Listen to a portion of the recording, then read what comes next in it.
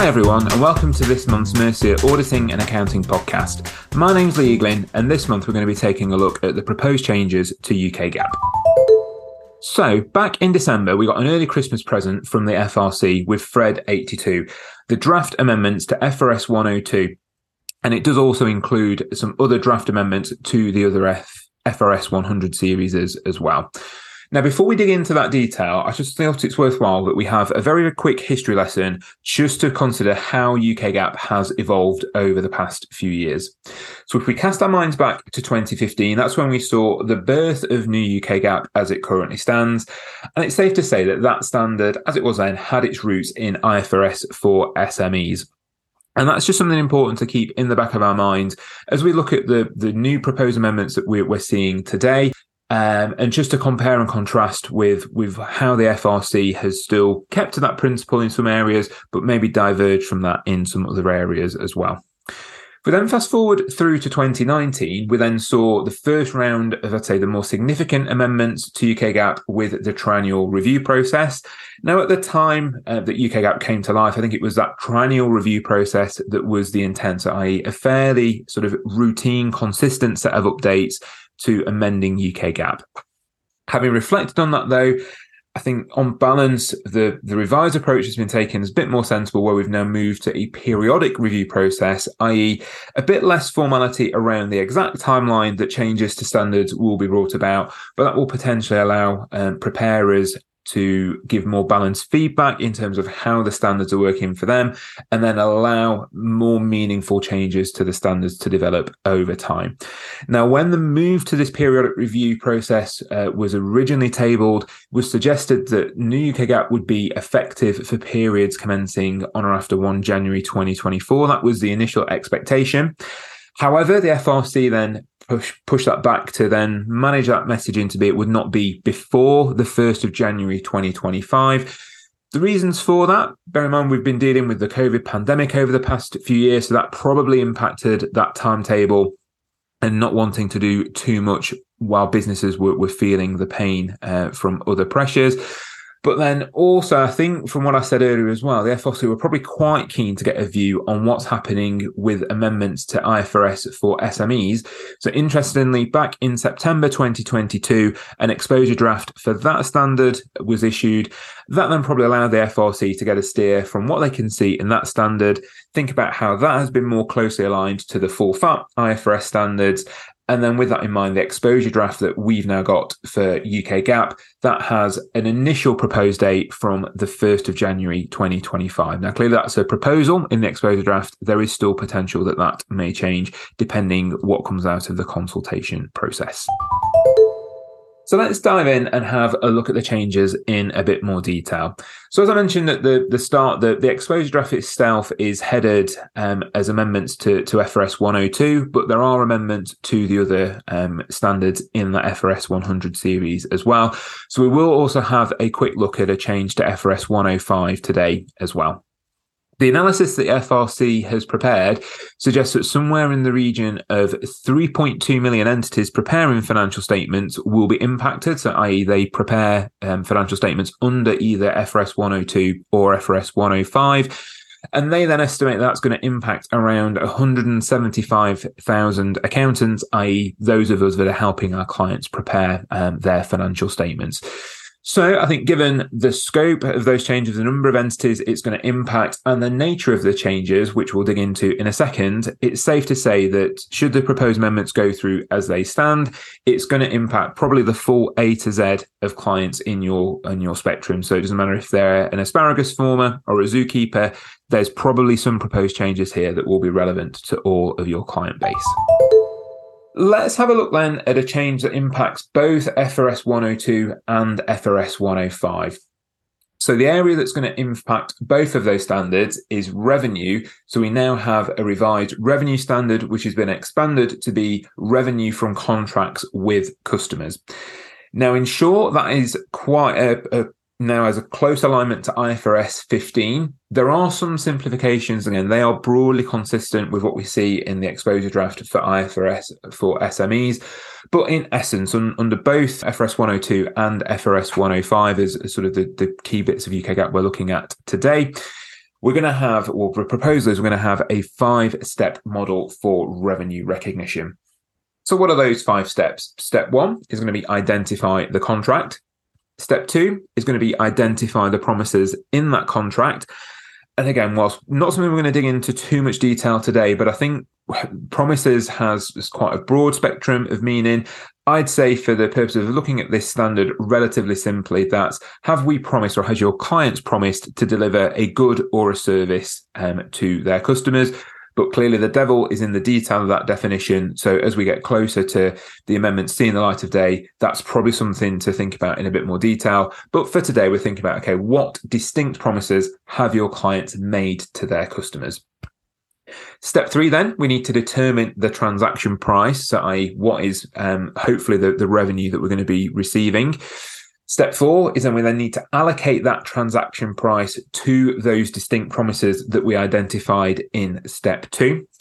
And then the final step, step 5, is going to be recognizing revenue as those promises are satisfied. And then in simple terms, there's going to be 2 options for that. It's going to be point in time recognition, so i.e. the promise has been fully delivered at a point in time that will trigger the revenue recognition then. Or the promise is satisfied over time, and therefore you clients will recognize revenue over time. Clearly as well, there are some enhanced disclosure requirements, in particular for those preparing under FRS 102, which I'm not going to dig into in too much detail today, but I think just naturally worthwhile having those in the back of your mind. Now, my initial take on this, whilst, as I said, the devil will be in the detail for your clients' individual contracts, I think it is just worth comparing and contrasting where we currently are at with UK GAAP, where the principles in there currently do drive somewhat of a unbundling of revenue and that allocation of revenue to those unbundled elements, and then the revenue on those being recognised respectively at the appropriate point in time or over time.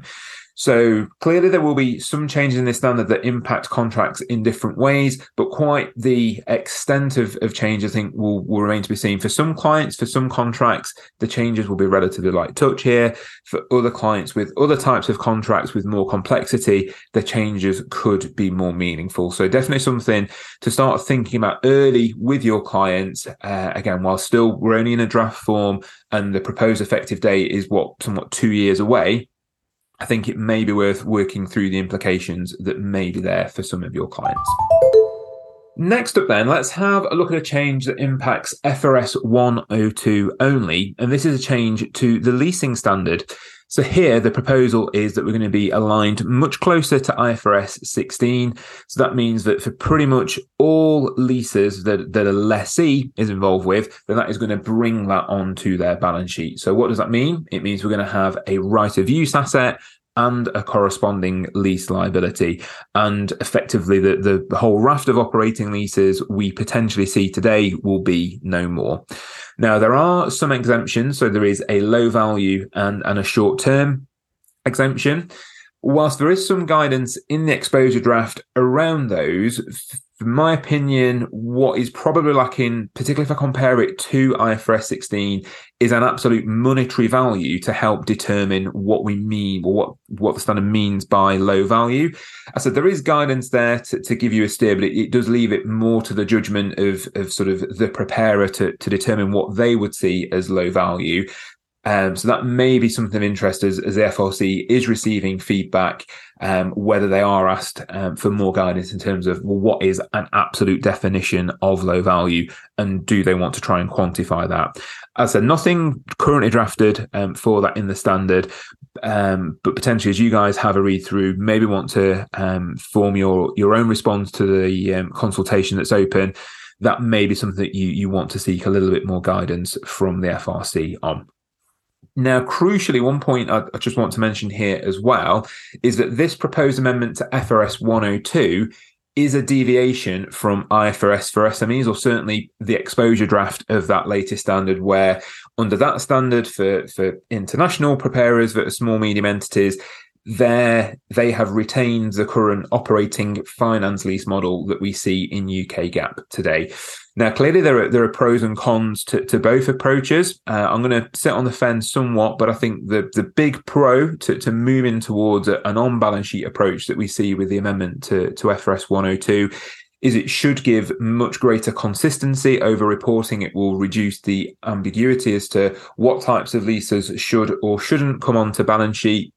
But clearly, the big downside to that standard is certainly for a first-time implementation, it's going to be a huge effort for preparers and probably you accountants helping your clients to churn through all of their lease agreements and calculate what are the accounting implications for bringing those onto balance sheet, and then for any new lease that they enter into subsequently, then sort of working through that process as leases continue to evolve. So I said pros and cons there. I'm not going to sort of deviate from the fence as to whether I think it is a good or a bad thing in totality. I can definitely see sort of both sides of the picture. And again, definitely something for you to think through with your clients. And again, maybe something that you guys want to comment on should you choose to add a response to the consultation that is currently open. We have a quick look then at other changes that are in the pipeline. So with Brexit, this now gives us in the UK a bit more flexibility regarding the requirements for small company disclosures. So what the FRC are proposing is where they previously had the encouraged disclosures in section 1A, these are now proposed to become mandatory. So there will be some extra mandatory disclosures for small businesses around things like dividends, etc. So do take a look at those. And again, probably we've always recommended them as best practice disclosures anyway. But again, if the amendments go through as proposed, then they will become mandatory. Other changes just to mention as well, in both FRS 102 and FRS 105, there is a revised Section 2 that aligns to the IASB's conceptual framework that was published back in 2018. In FRS 102, there is a new Section 2A, and that replaces the current appendix to Section 2, and that gives some guidance on fair value measurement and is broadly aligned to what we see in IFRS 13. And then the final tweak I'll just mention is a removal of the ability to apply IAS 39 as an option going forwards. However, if your clients have already elected to apply IAS 39, they can continue to do so. It's just after, as the proposal stands, after the revised standard is effective, clients won't be able to apply IAS 39 as an accounting policy choice after that date. They can retain it, but they can't apply it as a new option going forwards. Final thing in terms of an area that hasn't changed, and I think it's quite crucial to touch on, is there was some talk around the expected credit losses model that we see in IFRS 9 potentially weaving its way into UK GAAP. Now, as it stands, there are no proposals to amend that. So we're still going to be having more of the incurred losses model that we currently see in UK GAAP. However, the FRC have made it clear that they may be reconsidering that as IFRS for SMEs gets finalised. Just for information, in that proposed standard, that exposure draft that's been issued there, IFRS for SMEs does propose to bring in the expected credit losses model in some instances, but not all, and crucially doesn't bring it in for things like bad debt provisions. But it will be interesting to see how the consultation to that IFRS for SME standard evolves and how they look to finalise that standard, and then quite if the FRC will stick with their current conclusion, or if they'll maybe make some further amendments based upon the responses they see to that consultation and also responses to the consultation on FRED 82 itself. So maybe watch this space. So it stands currently no change for expected credit losses model, but not an absolute guarantee that will remain the case. So do keep an ear to the ground on that.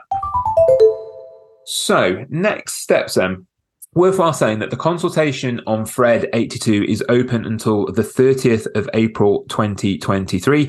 So certainly at the point in time I'm recording this, you've got just over 2 months to have a look at that new standard, consider what implications are going to be for your clients, and then submit a response if you'd like to.